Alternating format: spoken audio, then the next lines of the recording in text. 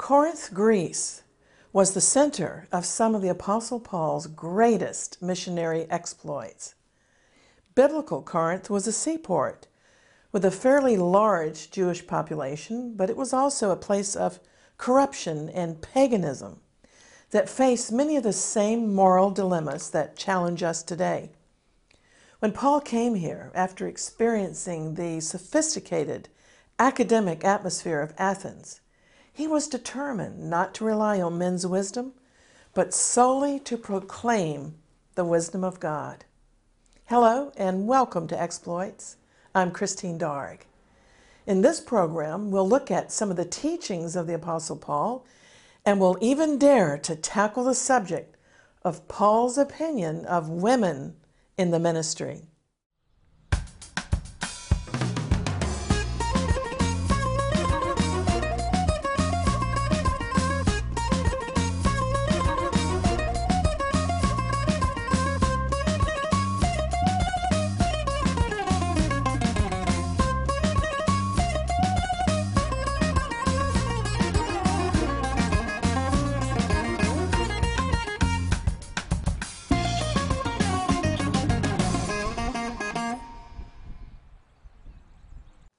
Paul wrote that he came to Corinth not just to preach, but also to demonstrate the gospel's power. That was truly a bold claim, because many claim they're sent by God, but when the messenger claims he'll actually demonstrate the power of the gospel, well, that's really saying something.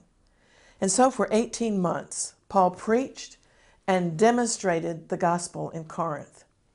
During this time, he established a church, and then he moved on to other cities. But after his departure, the Corinthian converts began to divide into opposing cliques. They fell into the era of following men rather than God. Some gave their allegiance to Paul, while others claimed to be followers of another preacher named Apollos. When news of these divisions actually reached Paul, he wrote the Corinthians a letter to rebuke them for divisions and worldliness. To illustrate his point, Paul likened himself and Apollos to farmers or gardeners. He said, I've planted, that is, he sowed the seeds of the Word of God in their hearts. Then he said, Apollos came along and watered the seed. By his further teachings, Apollos had cultivated the seed that Paul had planted. But it was God who gave the increase. God made the seed of truth spring to life in their hearts to bring them to faith in Messiah. And this truth hasn't changed. God alone can bring seeds of truth to life in our hearts. Well, Paul appreciated the presence of God in his own life, and he also wanted the Corinthians to experience the presence of God rather than falling into factions. We also must discover and cultivate the presence of God, which is more important than any imperfect teacher in our lives. The Holy Spirit is our teacher. All over the world, many Christians are being persecuted for their faith. And what sustains persecuted believers in an hour of loneliness? Jesus promised, I will be with you always, even to the end of the world.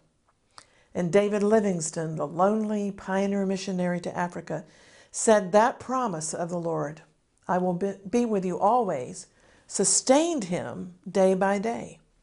This we've got to learn. The best teachers and preachers in the world can't take the Lord's place. Paul also rebuked the Corinthians for boasting and being puffed up. They hadn't yet learned that the cross of Messiah is a place of execution, and we have to pick up that cross and let all pride and boasting go to it. Well, during his missionary travels, Paul wrote 2 epistles to the early church in Corinth, and 1 Corinthians chapter 13, a dissertation on love, is perhaps one of the most beloved passages in the entire Bible. Paul's first epistle to the Corinthian church addressed many issues, some related to the believer's conduct in a difficult pagan society, and other issues pertain to conduct within the churches. For example, how should women behave? And should women wear head coverings in church? Should they be silent? What about women and the exercise of the gifts of the Spirit? Were the gifts of the Spirit to be exercised only by men? Well, to this day, opinions concerning head coverings on women in church generally fall into two camps, especially in the Eastern Orthodox churches and in some very conservative Western churches. One group believes that head coverings for women were intended for permanent application, but the other viewpoint argues that women's head coverings were a custom only of Paul's day, and therefore his preference is not binding for today. The circumstances in New Testament times appear to have been similar to those in some Muslim countries today, where women veil their hair and sometimes veil their faces in public, but they remove these coverings at home. It's the interpretation of many Bible scholars that Paul addressed a custom of society, not a command by God. In 1 Corinthians chapter 11, verses 5 to 6, Paul argued for head coverings on the basis of propriety, according to society's customs in Judea and elsewhere. In verse 13, he said, "Judge among yourselves, is it proper for a woman to pray to God with her head uncovered?" By asking, is it proper, Paul was reasoning from a sense of what was right in society. But when a matter was considered to be the Lord's divine will, Paul exercised his apostolic authority. And there's a big difference, isn't there, between exercising judgment and obeying a divine command. So in the case of head coverings, Paul's appeal was based on people's own judgment. He also had a theological appeal because of the angels, meaning that a head covering is a sign or a show of submission to authority. But mainly his appeal was cultural. This is because female prostitutes in Corinth actually advertised themselves by not wearing veils or shawls. Paul's concern was that nobody should mistake a believer for a pagan because of dress or hairstyle. Generally speaking, Paul was careful to protect the gospel from legalism when it came to dress or eating. He encouraged believers to act in harmony with the customs of the people, as long as the customs didn't contradict Scripture. He said, whether you eat or drink, or whatever you do all to the glory of God, and give no offense, either to the Jews or to the Greeks, or to the church of God. You see, he tried to please all men in all things, not seeking his own profit, but seeking the benefit of everybody else so that they might be saved. Paul's strategy was to be all things to all people so that he might win some. And for this reason, I also tried to adapt myself and wear head coverings when preaching in certain countries in the Orient where people would be offended otherwise. People are more likely to receive the gospel message if we blend in with their customs, as long as we don't compromise Bible principles. Westerners don't realize how offensive our casual garments can be in other places of the world. For example, Western women who wear sleeveless tops and shorts exposing a lot of flesh shock the sensibilities of many people in the East. A pastor in Pakistan, for example, asked me why women preachers on TV are insensitive to their worldwide audiences by preaching in slacks and jeans. It's a question that shouldn't be overlooked or mocked if we truly want to reach all people. Now, moving on from head coverings to a subject concerning women that's even more controversial, let's turn to 1 Corinthians chapter 14. This is a chapter which primarily concerns the topic of gifts of the Spirit, and especially speaking in tongues. And these gifts are to be exercised by all, men and women. For example, in verse 26 of this chapter, Paul said, when you come together, in other words, when you come to have a worship service, each of you implies both men and women, each of you should have a hymn or a word of instruction, a revelation, a tongue, or an interpretation of a tongue. Everything must be done so that the church may be built up, he said. Paul wrote in passing within the context of this chapter that women should be silent in the churches, although he clearly had just stated that gifts such as speaking in tongues, prophesying, are to be exercised by all. So what was Paul really saying? First of all, let's read the controversial text as it's actually translated in most English translations, starting with verse 31. For you all may prophesy one by one, that all may learn and all may be encouraged. Verse 32. And the spirits of the prophets are subject to the prophets. This speaks of exercising self-control. Verse 33. For God is not the author of confusion, but of peace, as in all of the churches of the believers. Verse 34. Let your women keep silent in churches, for they're not permitted to speak, but they are to be submissive, as the law also says. And if they want to learn anything, let them ask their own husbands at home, for it is shameful for women to speak in church. That women should be silent is the way Paul's words are translated, as I said, in most English translations. But this is a controversial passage that's very difficult to exegete. Okay, let's try to get into the root of what Paul was actually saying. This passage must not be studied in isolation and taken out of context and thrown into women's faces. Its proper understanding should harmonize with the entirety of Scripture, including Paul's own words elsewhere. An honest and mature believer will rightly divide God's word and interpret Scripture with Scripture on this subject and see what it means in its context. First of all, it's extremely important to keep in mind that it was in Corinth that Paul had first become acquainted with a husband and wife ministry team, Priscilla and Aquila, with whom Paul worked and traveled. Priscilla was a Bible teacher, and sometimes her name is mentioned in the Bible before her husband's name is mentioned. So if Priscilla was a co-laborer with Paul, why his seemingly absolute command, at least in the English translations of the Greek, that women should remain silent in the churches?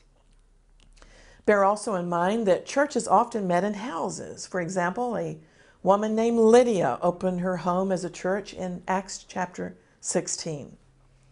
It's doubtful that Paul would have expected Lydia to remain silent in her own house church, nor Priscilla to be silent in the church that met in her home.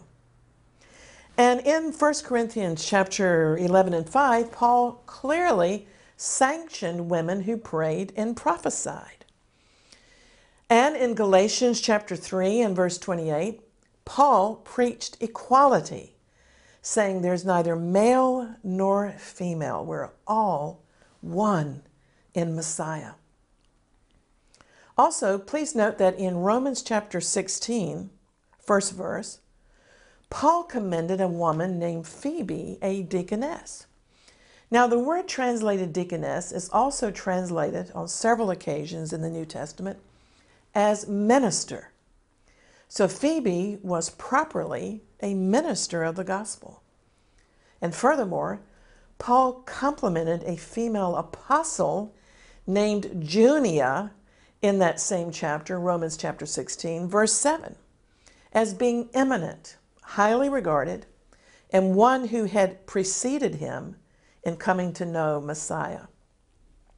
The fact that Junia was a woman is seldom contested today among theologians. Now, going back to the passage about women being silent in 1 Corinthians chapter 14, we must also bear in mind a very important fact, that in the Greek language, the same word for a woman also means wife. In the context of 1 Corinthians chapter 14, Paul is clearly talking about maintaining order during the worship gatherings. Therefore, 1 Corinthians chapter 14 and verse 34 could be translated, wives should be silent, because as I said, the same Greek word for woman is also translated wives in many passages of the New Testament, such as in the book of Ephesians chapter 5 and verse 25, where Paul exhorts husbands to love their wives. So when Paul said, let the women keep silent, he was referring to church order and to wives who were disruptive. Quite possibly, scholars say, these disorderly wives were unconverted wives. The church at Corinth would know exactly which wives Paul meant when he wrote this letter of instruction. To discover whether Paul was referring to women in general or to specific wives, we have to rely on contextual clues. In this epistle, Paul is answering questions, and the context of the controversy is verse 33 concerning a noisy gift, speaking in tongues, where Paul says, God is not a God of confusion, but of peace. A clue that these wives were unconverted is found in the comment that Paul adds, where he says, and if they desire to learn anything, let them ask their own husbands at home. The phrase, and if they desire to learn anything, expresses doubt that they were true believers. So Paul did not prohibit any women to speak because we know he allowed them to prophesy, but he reprimanded specific wives and instructed, quite possibly, unconverted wives to simply learn from their believing husbands at home and not to disrupt the meeting. And here's another important point that's often taught as an explanation for why Paul called for order and for the women or the wives to be silent. We also have to consider a logistical fact that men and women sat separately in a segregated manner in New Testament days. But you know, they also sit separately in Eastern churches to this day. I've witnessed this separation many times in churches in the Middle East, in, for example, Jordan, when I visited in Syria and in Egypt, and also in churches in Asia, such as India and Pakistan. I've seen the women sitting differently from the men in different sections. And so it would have been rude and noisy for wives on the other side of the room to try to talk across to their husbands. From a practical, mannerly viewpoint, it makes sense that these wives should shut up and talk later at home with their husbands. Remembering that in this passage, the Greek word for women equally could be translated wives, I want now to give you a literal translation. Paul says, for it is improper for a woman or a wife to speak among the true believers or the called out ones. You see, in English we say church, but literally the word is ecclesia, meaning the called out ones, the true believers. Paul was saying it's improper for an unconverted wife to speak among the true believers or the called out ones. Since Paul clearly made allowances for women to prophesy and to participate in the gifts of the Spirit, we must honestly acknowledge that Paul didn't deny the right of women to exercise spiritual gifts during worship services. But he would expect an unbelieving wife to be submissive and not to speak out. Or he would expect a woman on the other side of the room not to shout. Therefore, a Christian man or a Christian woman with a gift of encouragement must be allowed to exhort, as Paul clearly instructed in 1 Corinthians 14:26. Anybody could, he said. A Christian man or a Christian woman with a gift of faith, both must be allowed to offer a prayer of faith. A truly converted man or a truly converted woman with a word of wisdom must be allowed to share their wisdom or revelation with the congregation. A believer, whether male or female, with a musical gift, must be allowed to sing a hymn of praise. A male or female believer with a gift of prophecy or a gift of tongues must be allowed to speak in order, and so forth. Paul was merely being careful about the influence of unruly women who were out of order and who required correction, which has been known to happen. And also, it's very important to note that these verses about wives in 1 Corinthians 14 were written in the context of a discussion on the gift of the Spirit, that noisy gift called speaking in tongues. In Greek culture, there was the very famous Oracle of Delphi, where, like the Diana cult in Ephesus, occultic priestesses were involved. The priestess at Delphi would inhale fumes of ethylene floating up out of the earth at Delphi, causing the priestess to babble incoherently. A scribe would write an interpretation, and in this manner, occultic fortunes were told. Well, the clear counterfeit to the Holy Spirit's gift of tongues is obvious. So after all of this discussion, I will offer you a fair paraphrase again. In verse 31 of Corinthians 14, Paul says very clearly, "For all of you may prophesy one by one, so that everyone can learn and be comforted." Now I ask you, does all mean all? Men and women? Yes, Paul was saying, all you men and women may prophesy. Then he said in verse 32, referring to self-control, "But the spirit of the prophet is subject to the prophet." So you can control your manner of behavior in a meeting. In verse 33, "For God is not a God of disorder, but of harmony, as in all of the churches. Tell the wives in the services to keep silent, for it's not permissible for them to interrupt things. They're to be in subjection to their husbands, as the Torah teaches." And here Paul was referring to Genesis chapter 3 and verse 16. So if they have any question, let them ask their husbands at home, for it's disgraceful for a wife to speak out of order and interrupt worship. I believe that's all Paul was saying in this particular short passage. He wasn't stopping women from prophesying or teaching, but he was reprimanding the unruly ones. And the readers of this epistle would know exactly who he was talking about. Surprisingly, in studying the various English translations available today of this passage, the Message Bible comes closest to giving an honest reading of what Paul was actually saying.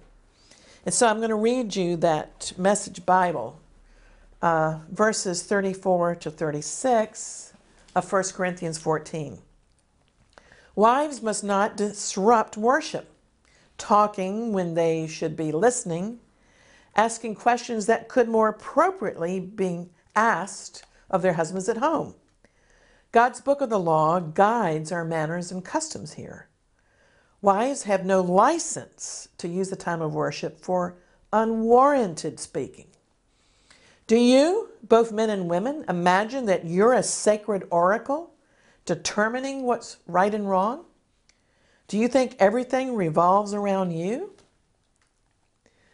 But there's another New Testament verse I have to mention by Paul that's always raised in opposition to women holding positions of ministry and leadership and speaking in churches. One scholar has said that 1 Timothy 2:12 is one of the most difficult Bible verses to exegete. In this verse, Paul said He did not suffer a woman to teach or to usurp authority over a man. This is a key verse in the ongoing debate between what's called complementarianism and egalitarianism. Complementarianism is a view that men and women are of equal worth but have different and complementary roles in church and society, whereas egalitarianism argues for no distinctions between men and women when it comes to serving God.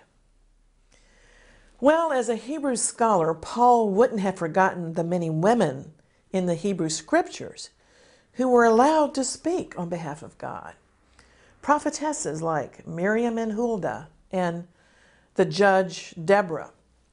Remember, Huldah even taught in a school. Because of Paul's positive references elsewhere to Christian women, and because he sanctioned Priscilla as a teacher, some scholars and theologians argue that 1 Timothy 1:12, Paul was addressing a problem in the Ephesian church where his protege Timothy was pastor. As I noted earlier, Paul certainly permitted Priscilla to teach, and therefore 1 Timothy 2:12 must be interpreted in light of other scriptures and the context.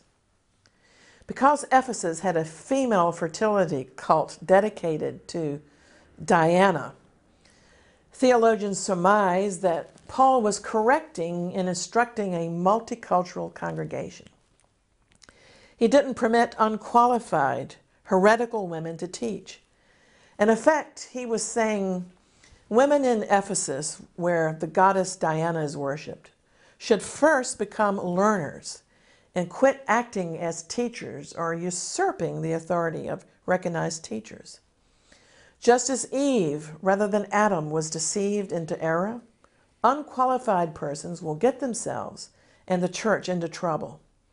Yet, as Eve became the means and the first beneficiary of promised salvation, so Ephesian women should aspire to maturity and competency, as well as positions of service in the church. Well, I sincerely hope this Bible study originating in Corinth has been helpful, and that truly submissive women will flourish in the assemblies of God, and that will enjoy exercising the gifts of the Spirit as the Lord leads each one of us. And if you'd like to watch this program again or visit any of our programs 24/7, please check out our website at exploits.tv. Also, you'll find me, Christine Darg, and Exploits Ministry on Facebook or Twitter. While visiting our website or social media, you can request our free 8-page color magazine, Exploits. Until next time, don't forget to pray for the peace of Jerusalem. Shalom.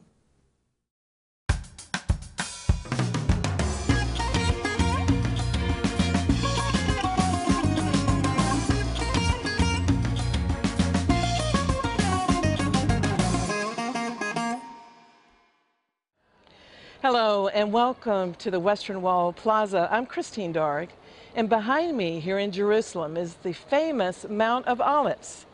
And Jesus used that as a parable when he spoke of problems. He said, if you have a problem, don't pray to the mountain, don't think, don't meditate to the mountain.